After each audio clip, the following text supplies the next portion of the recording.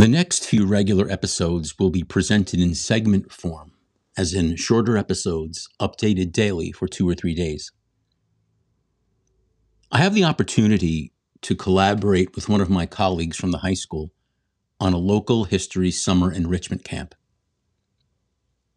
These segment episodes will reflect the topics put forth by the students in the camp.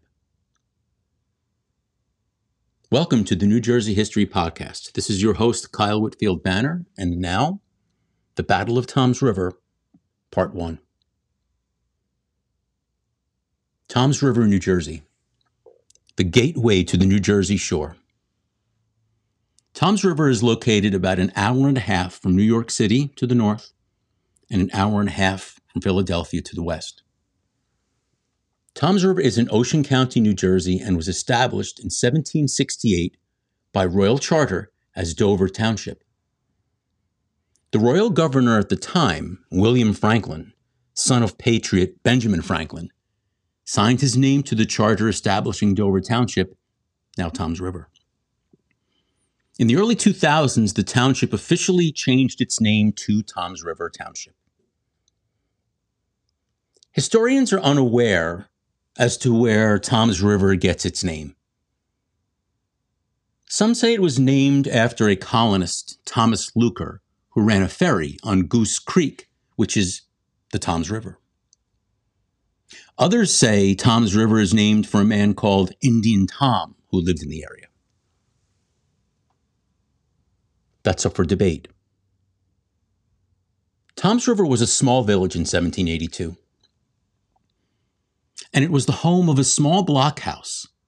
A blockhouse is a fort type structure designed for protection. The Toms River blockhouse was built to protect a salt works, known as the Pennsylvania Salt Works, located at nearby Shelter Cove. Salt was used to preserve meat and to make gunpowder. Men would take salt water, put it in large trays, and then bake it in an oven at the salt works, and then scrape the salt residue from the pans. The attack on Toms River and its salt works came as a result of an ongoing conflict between the Patriots and Loyalists in the area of New Jersey known as Toms River. Patriot privateers had been attacking British and Loyalist ships since the early years of the American Revolution. A privateer ship is a ship acting almost like a pirate, except in this case, legally sanctioned by a government. Essentially, the temporary new American government, the Continental Congress, was allowing certain people to act as legalized pirates as long as they were targeting ships from the other side, meaning the British or the Loyalists. The booty taken from the Loyalist or British ships would be auctioned off by those who took it, thereby weakening the other side.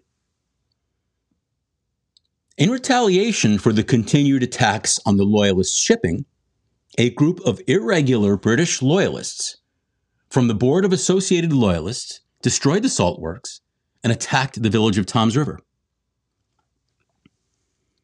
The orders to attack the salt works and the village of Toms River were approved by the leader or director of the Board of Associated Loyalists, the former Royal Governor of New Jersey, William Franklin. According to historians, the local man behind the attack on his neighbors in Toms River was the Loyalist merchant William Dillon. William Dillon lived in what is now Island Heights, which was actually at that time called Dillon's Island. At that time, Island Heights was actually an island. Let's revisit the year that the Battle of Toms River took place, 1782. March 24th, 1782 to be exact. 6 months after General Lord Charles Cornwallis surrendered to General George Washington at the Battle of Yorktown back in October of 1781. October 19th, 1781 to be precise. The date when the world turned upside down. That, my friends, was the name of the song the British played as they surrendered at Yorktown on October 19th, 1781, because in their eyes, the world had been turned upside down. How had 13 very independent-minded colonies caused the mighty British Empire to surrender? But in Tom's River, patriots and patriot privateers had little knowledge of what would be in store for them not even 6 months later when, as said before, on March 24th, 1782, the village of Tom's River would be attacked by Loyalists. Nearly 6 months after the British had surrendered.